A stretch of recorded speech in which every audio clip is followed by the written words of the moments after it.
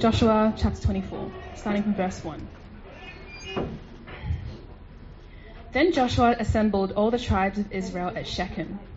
He summoned the elders, leaders, judges, and officials of Israel, and they presented themselves before God.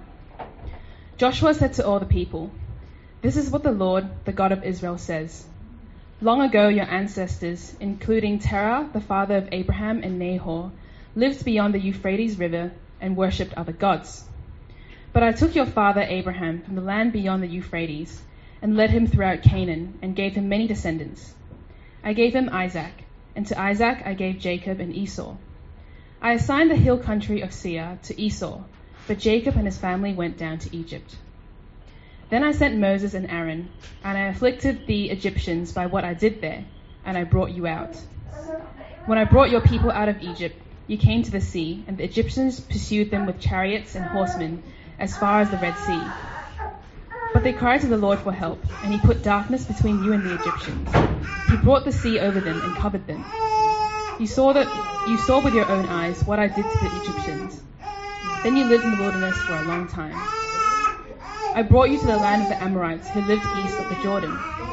They fought against you, but I gave them into your hands. I destroyed them from before you, and you took possession of their land.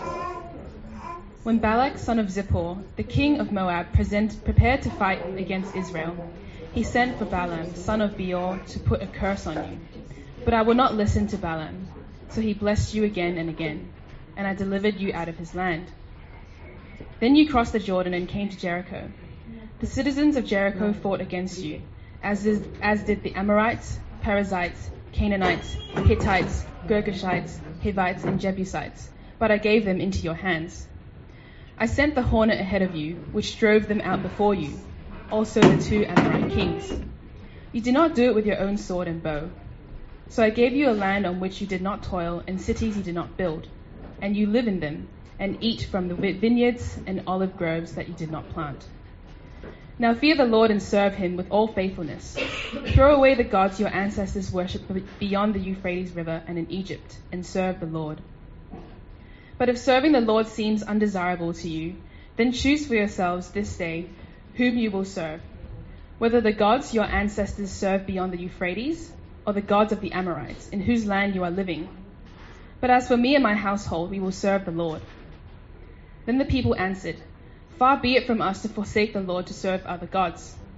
It was the Lord our God himself who brought us and our parents up out of Egypt, from that land of slavery, and performed those great signs before our eyes. He protected us on our entire journey and among all the nations through which we traveled. And the Lord drove out before us all the nations, including the Amorites who lived in the land. We too will serve the Lord because he is our God." Joshua said to the people, "You are not able to serve the Lord. He is a holy God. He is a jealous God. He will not forgive your rebellion and your sins. If you forsake the Lord and serve foreign gods, he will turn and bring disaster on you and make an end of you after he has been good to you." But the people said to Joshua, "No, we will serve the Lord." Then Joshua said, "You are witnesses against yourselves that you have chosen to serve the Lord." "Yes, we are witnesses," they replied. "Now then," said Joshua, "throw away the foreign gods that are among you and yield your hearts to the Lord, the God of Israel." And the people said to Joshua, "We will serve the Lord our God and obey him." On that day, Joshua made a covenant for the people, and there at Shechem he reaffirmed for them decrees and laws. And Joshua recorded these things in the book of the law of God. Then he took a large stone and set it up there under the oak near the holy place of the Lord. "See," he said to all the people, "this stone will be a witness against us. It has heard all the words the Lord has said to us. It will be a witness against you if you are untrue to your God." Then Joshua dismissed the people, each to their own inheritance. Good morning. It's been lovely to be here with you guys over the last few weeks. This is my 3rd week here on Sunday mornings, and I got to be with the congregation at Gordon for their last service, and that was a privilege as well. I think the thing I've been enjoying most over the last few weeks is not so much the invitation to come and bring the word, as much as actually getting to know some of you a bit better before and after the service. The conversations I've had with some of you have just been delightful, and it's really nice to connect with you in that way. So it's been a real pleasure. Today, I have with me most of my family. My youngest child isn't here because he's not too well, but the rest of my family is at the back. And guys, just to embarrass you, can I ask you to stand up for 1 minute, please? Thank you. So that's the Forshon family. Yeah, well done. Yep, so that's the family Forshon, is the way our name should be said, or as close to it as I can get, Forshon. So I don't know what you thought when you heard that David Forshon was coming to speak to you, and that my family, the Forshon family, are here today. But I guess when you hear that name, that family name being said, it probably doesn't sound like we're Indigenous Australians, that we've been here for a long time, correct? You wouldn't guess that, would you? No. Can anybody have a bit of a guess where that family name might come from? Sing it out when you know, if you think you know. Forshon. Where might that come from? French, thank you. Yes, it is a French surname. And so I'm wanting to say that to you today because there's a backstory to the Forshon family. We haven't been here for centuries. We haven't been here for millennia. We've actually been here quite a short time, even though myself and my family were all born here, and my parents were born here in Australia. My grandfather, on the Forshon side, which is how we say it here in Australia, terrible, but Forshon, my grandfather came here when he was 3 years old, and he was brought here by his family from England.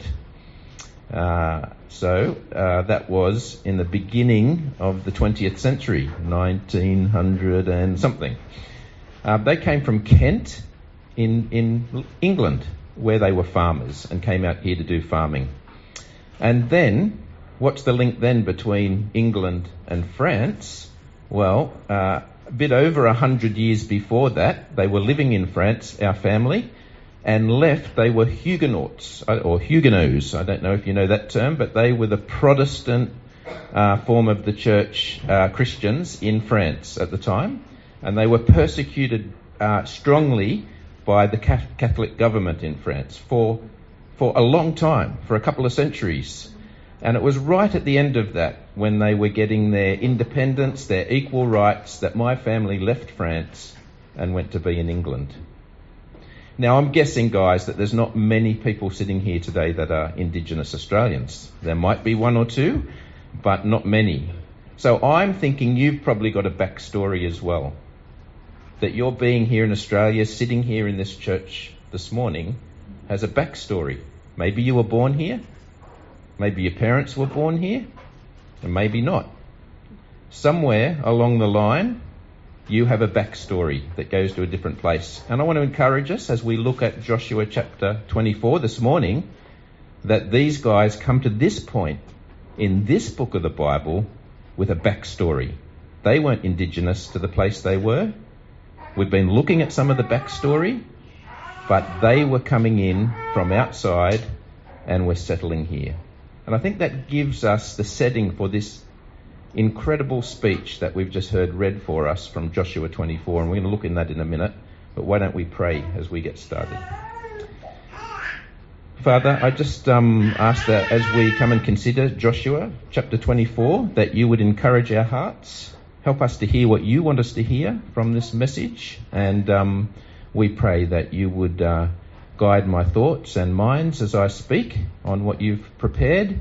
And we pray that we would have hearts open to you. We pray it in Jesus' name. Amen. Well, Joshua chapter 24, I want to say quickly, right up front, essentially Joshua 24 is a monumental speech with a purpose. And the purpose of calling the Israelites to yield their hearts to the Lord. A speech about calling the Israelites to yield their hearts to the Lord. And that came out of verse 23. So can I just ask you what the purpose of this speech was? To yield our hearts to the Lord. For you and for me and for the Israelites.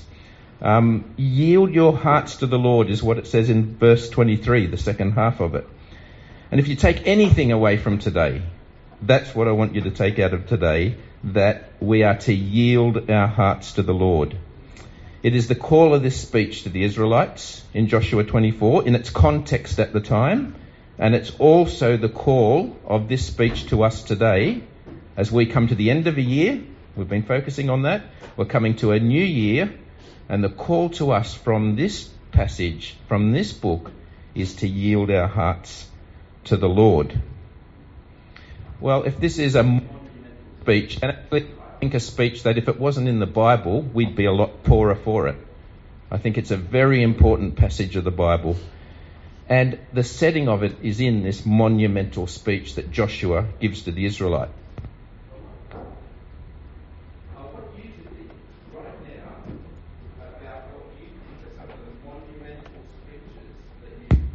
You come to mind when I talk about monumental speeches.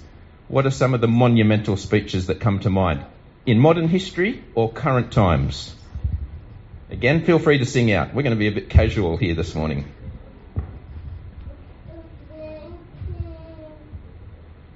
Any monumental speeches you can think of? In modern history? Doesn't have to be Australian, doesn't have to be American, can be anywhere. I have a dream. I have a dream. Who had that one? Martin Luther King, Dr. Martin Luther King, Reverend Dr. Martin Luther King. Yep. Any others?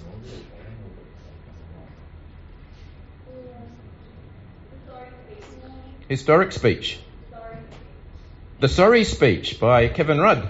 Yeah, thank you. To the Indigenous people of Australia. Any others?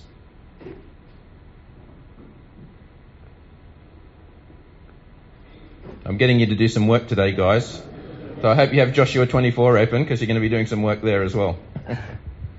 That'll do. There's a couple, but there's lots, right? There's lots of political figures, lots of entertainers, lots of pastors and ministers that have given monumental speeches. Let's look at that first one that we were given, which is Dr. Martin Luther King. His speech, I Have a Dream, is very famous, and it was made in 1963, and it's actually seared into our consciousness, isn't it? He, like Joshua, actually chose the location for his speech very carefully.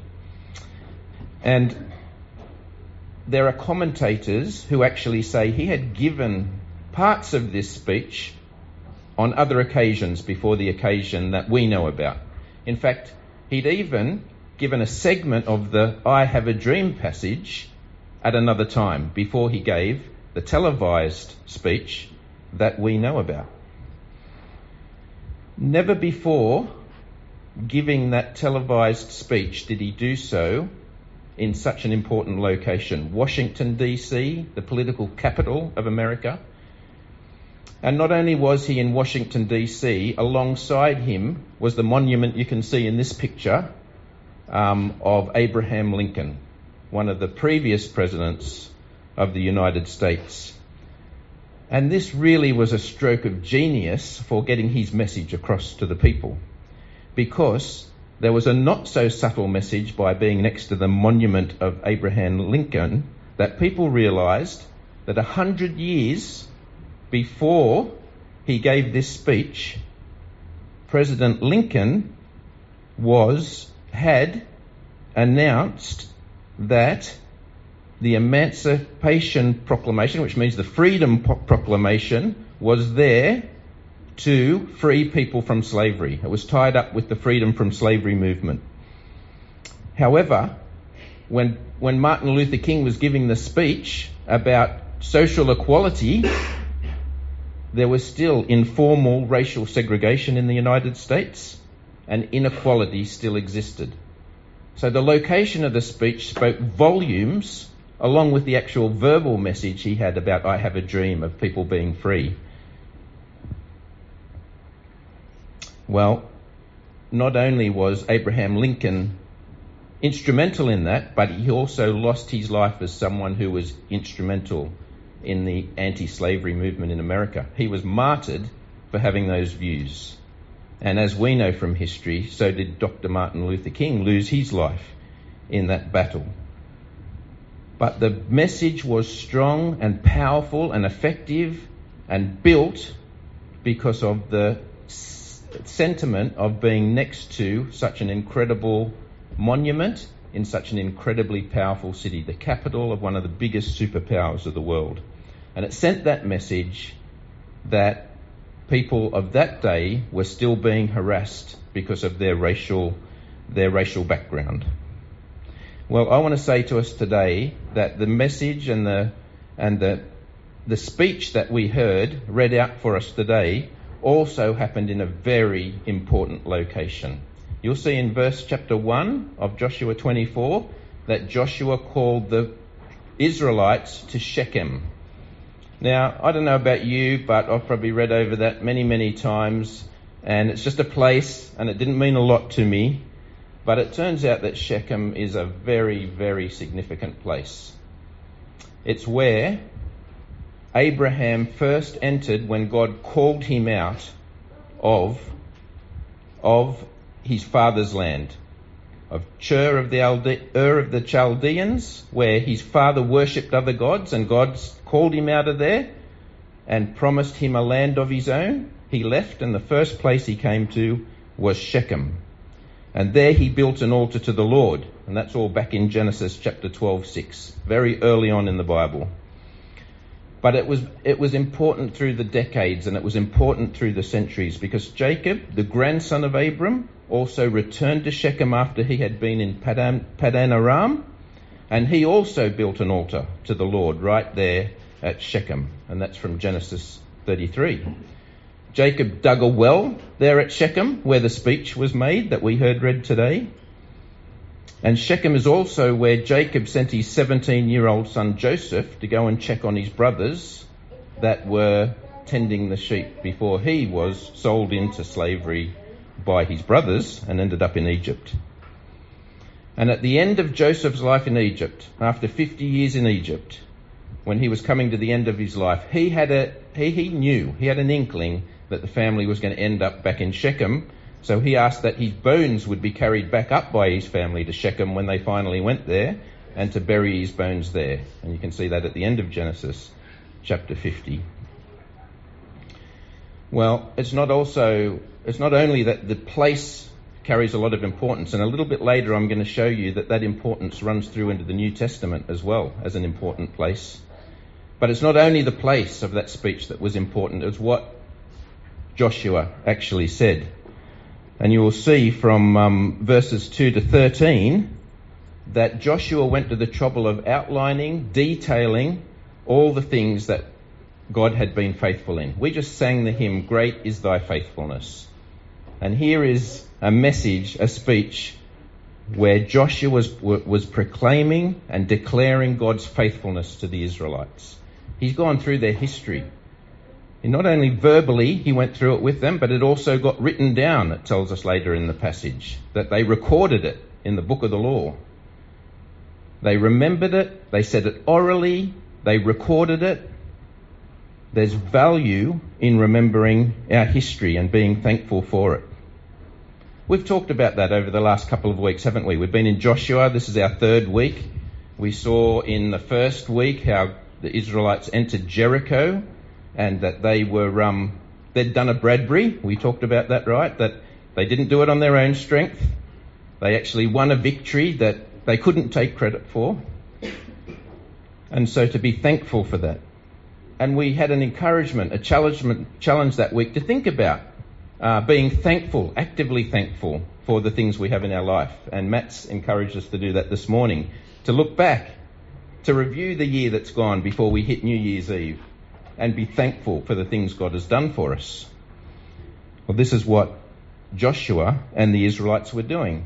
And I want to encourage us again today to be, as we approach New Year's Eve and New Year's Day, when all the media is going to be talking about New Year's resolutions, we want to think about how we can be actively thankful for what God's done in our life. And like the Israelites, could even record it. My challenge was for you to keep a diary, a log, and there's a couple of my members of my family that do that, and my wife's doing it again, where she writes 3 or 4 things she can be thankful to the Lord for each day, puts them in a diary.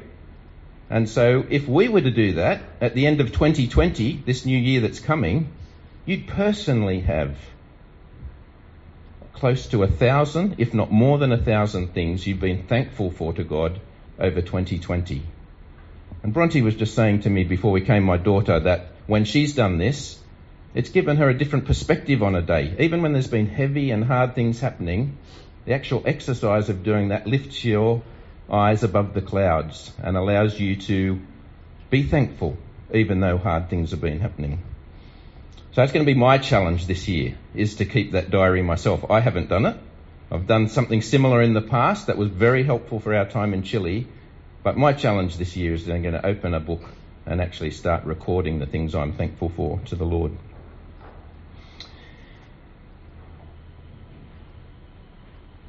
Well, verses 3 to 13 of our passage in Joshua actually shows us that being actively thankful for the things that God has done lets us see more easily that it's what God is doing in our lives, not what we're doing in our lives. Do you remember we talked about that in the first week too? That it was God that did all the work in getting them into Israel? Well, it was the same after Joshua chapter 7 last week when we looked at the problem with sin in the presence of a holy God. You remember after Jericho, the wheels fell off. And Achan had took some of the things he wasn't meant to take from the plunder, and Israel lost an important battle. What should have been a small and easy battle, they lost because he'd done what God had asked them not to do. Yet we learnt from that our God, even though sin can't remain in his presence, has gone to the trouble through Christ of reconciling us with God. And we talked about once we get a picture of God's holiness, a growing understanding of God's holiness, and yet an awareness of our own sinfulness, the cross of Christ magnifies larger and larger in our life and in our view and in importance for us. So, we can be thankful for the cross of Christ, of course. It's what we're most thankful for as Christians. But we can also be thankful for what God is doing in the small things in our life. It's easy to overlook them. Sometimes we think we're doing things in our own strength and we're not recognizing the hand of God in certain situations in our life. I want you guys just to quickly look through verses 3 to 13 of that passage. And I want you to see if you can count how many times God says, I did this. Not that you, the Israelites, did it. If you think you know the number in those verses 3 to 13, how many times God said, I did something, I want you to sing it out.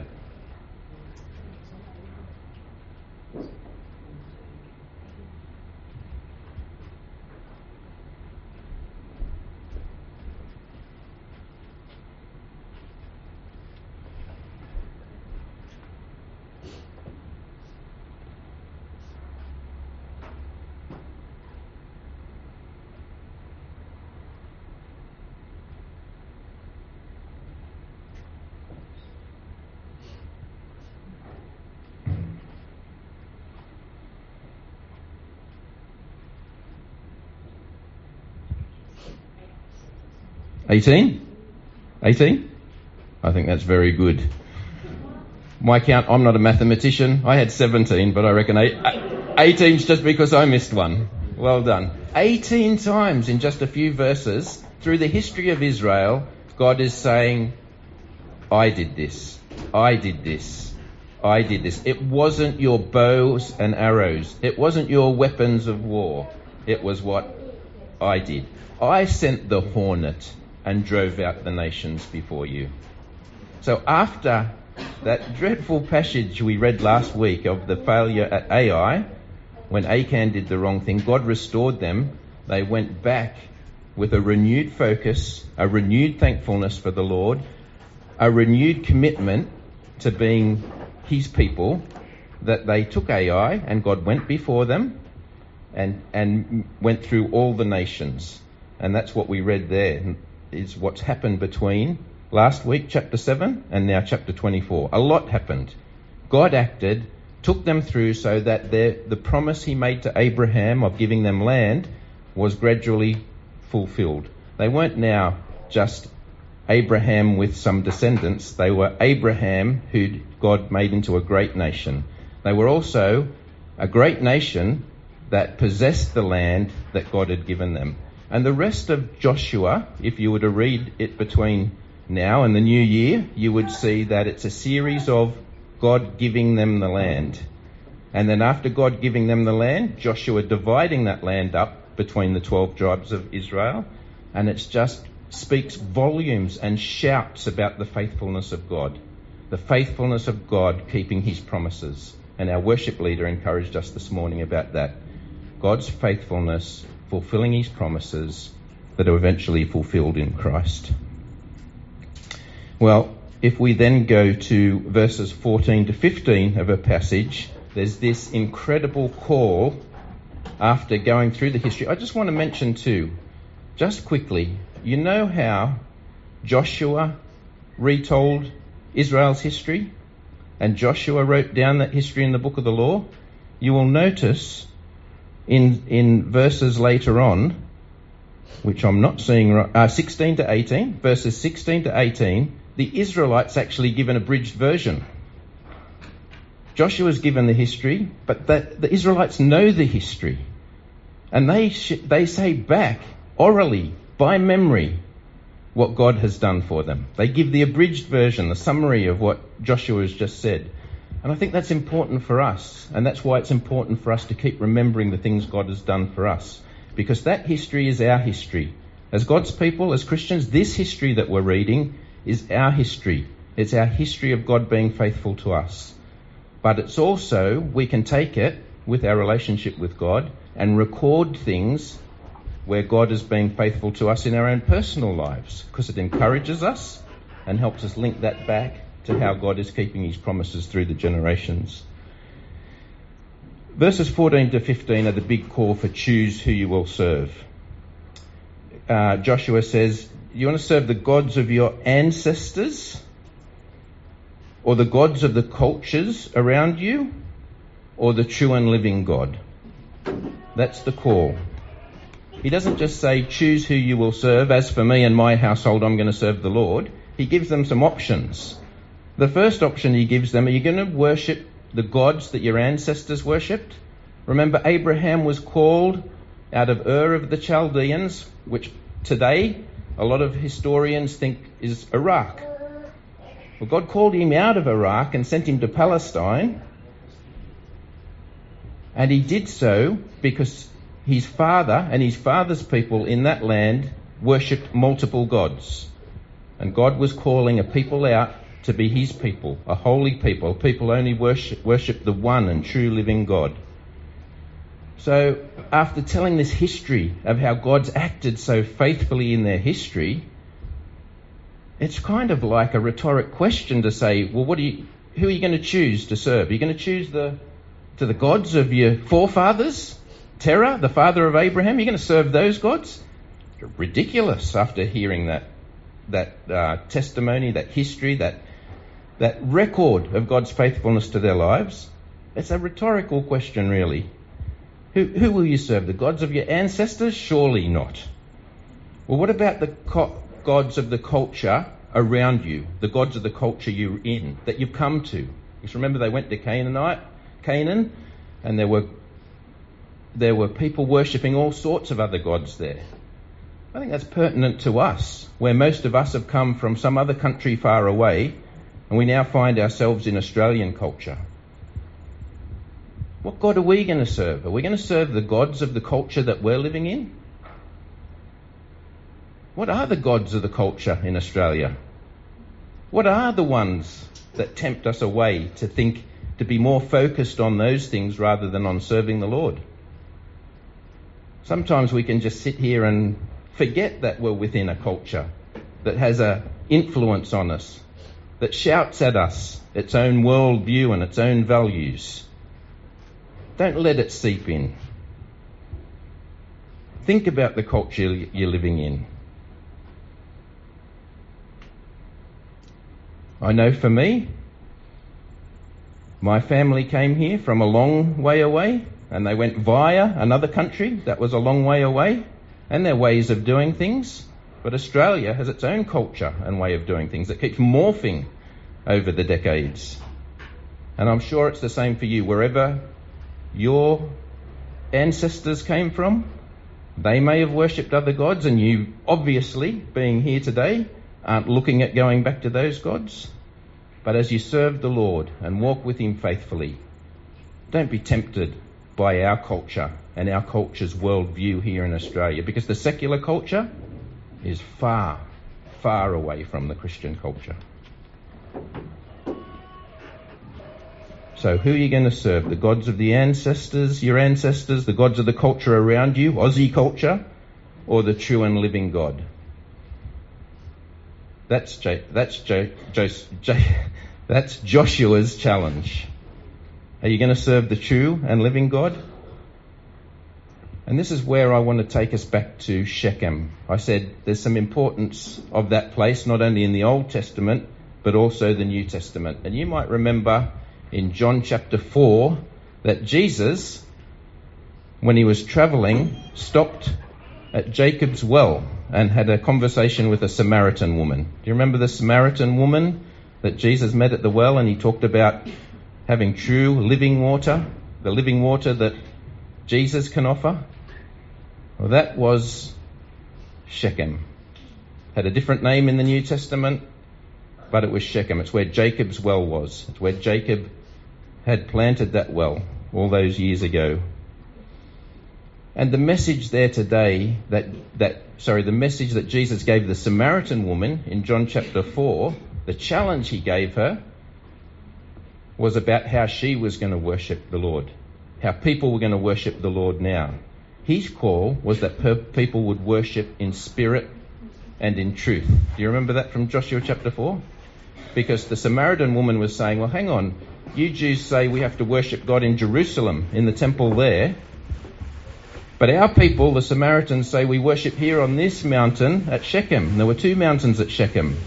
And the Samaritans, because they had been divided away from Judah, couldn't go to Jerusalem and worship, so they found their own place to worship. And it was at Shechem. It was one of the mountains there.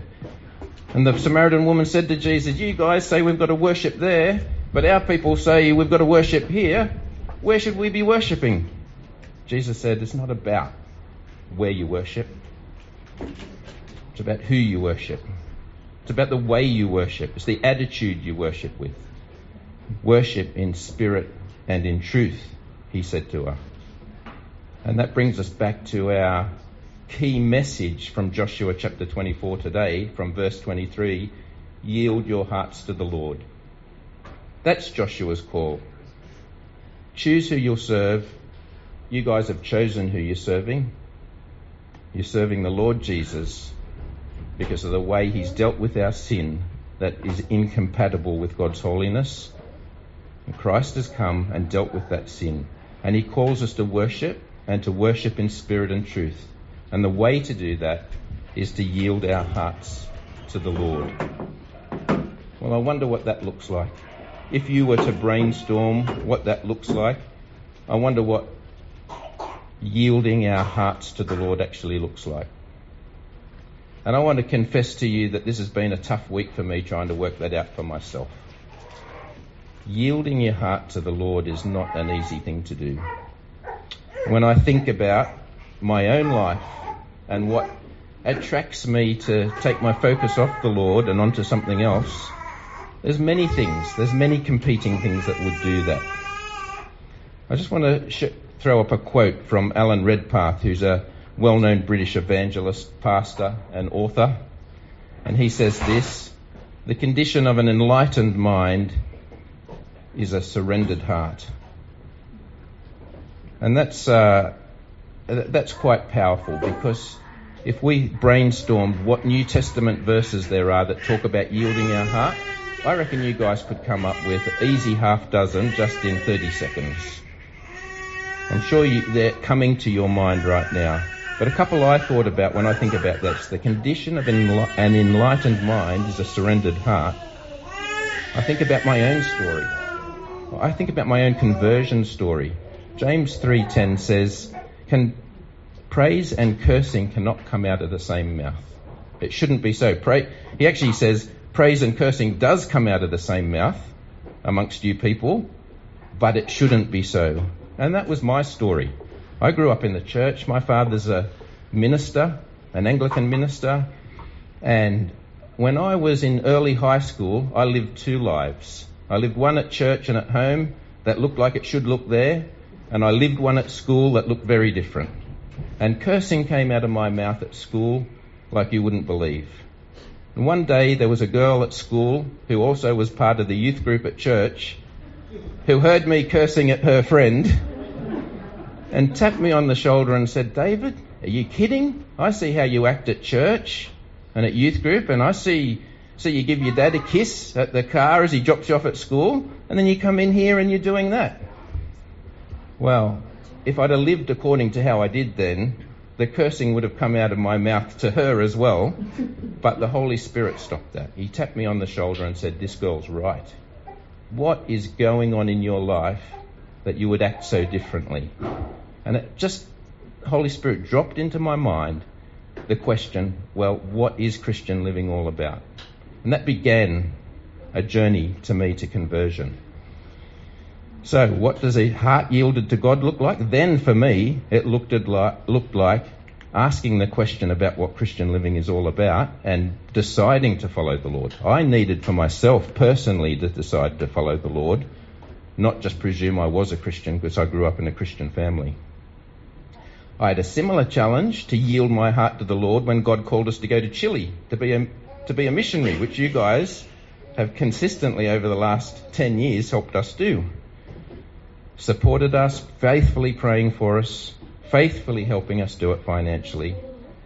Well, back then when I was struggling to give up my career, because that's what was one of the big challenges I had, should I let go of a career I have that provides well for my family and put myself on this unknown course, this unguaranteed course? Well, Matthew 6:25-34 spoke into that, about not being worried about those things. Just seek first his kingdom and his righteousness, and all these things will be given to you as well. I had to yield my heart to that. And it's when I yielded my heart to that I was able to actually write a resignation letter and hand it in at work. It was a hard thing to do, but the Lord helped me do it as I yielded my heart to him. And remember I told you about the car accident Bronte and I were in Chile a couple of weeks ago, and I had to go to the police station? Again, that was a good example of where I had to yield my heart to the Lord. I won't retell that story because you know it from there. But Romans 8:28, God works all things for good for those who love and serve him. I needed to allow that to happen in that car accident. For God to show me how he was working all things for good, even when you have someone run up the back of you in a car accident. Well, I want to say to you, I've struggled this week because I do struggle sometimes to set my mind on things above, where moth and rust cannot come in and thieves can't break in and steal. But I've been struggling when I think about wanting to have, my family will tell you this story, how much time I've been spending looking at old historic cars on carsales.com. And the reason that's come up is because I have an old 99 Toyota Corolla that I realised my niece, who was born in 1999, could have one day when we're finished with it, and she'd have a car made in her year of birth. And suddenly it sent me on this silly track of going, I wonder what sort of car I'd have if I had a car that was made in 1966. Well, I'll let you go home and look on carsales.com and what's out there. But this has been a good week for me to be thinking about this passage, because I've got to ask myself, is my heart yielded to the Lord in circumstances like this? Am I seeking first his kingdom and his righteousness? Or am I letting myself get caught up in the worries of the world? Well, I want to encourage you to think about that too as you approach a new year. Are you going to yield your heart to the Lord? We all have to do it continually. There's always a challenge for us as we enter 2020. Are we going to yield our hearts to the Lord? If you're struggling like me, you can see areas in your life where you're struggling with, like I can. And that's just only one, guys. I haven't shared with you all the areas I struggle with. But I want to encourage you with a couple of more quotes as you think about doing that in 2020. Dwight L. Moody was a great American evangelist of the 19th century, and he said, "Let God have your life. He can do more with it than you can." How good is that? He can do more with it than you can. So if you're struggling to yield your heart to the Lord in an area, follow Moody's advice. Let God have your life. He can do more with it than you can. Well, it's true, and it's worth doing. And there were a couple of great missionaries from America to Ecuador in South America, a country just north of where we were. Elizabeth Elliot and her husband Jim. They were missionaries to Ecuador, and her husband Jim was speared to death along with 3 of his other colleagues by tribesmen in Ecuador back in 1955. And this is what Elizabeth Elliot said, or she wrote in a book afterwards: "If my life is surrendered to God, all is well. Let me not grab it back as though it were in peril in his hand, but would be safer in mine." And that's the temptation. And that's why we have to come every day to yield our hearts to the Lord, is because there's always that temptation to grab it back, because we're not quite sure God's got it all. And we think we can do a better job of it if we're in control. So, a couple of great quotes. What I want to ask you to do is pray for me as I continue to struggle to yield my heart to the Lord, but pray for each other. Here at the E-Free Church, pray for each other, that you would be yielding your hearts to the Lord, not over just 2020, but in all the years to come. Why don't we pray now? Heavenly Father, thank you for this great speech that Joshua gave at Shechem. Thank you for the historical importance of the place that just underlined and accentuated the message that he was challenging them with, which was to yield their hearts to the Lord. As we're challenged by the same message this morning, Father, and you've touched our consciousness, our minds, our hearts on the things we're struggling to yield to you, I pray, Father, that we'd be in deep prayer for each other, and that we would support each other in those struggles, and that you would help us to truly yield our hearts to you. Bring to us memory verses that would help us in each of those situations, and by the power of your Spirit, enable us to let you have our life, because we know you can do more with it than we can. In Jesus' name, amen.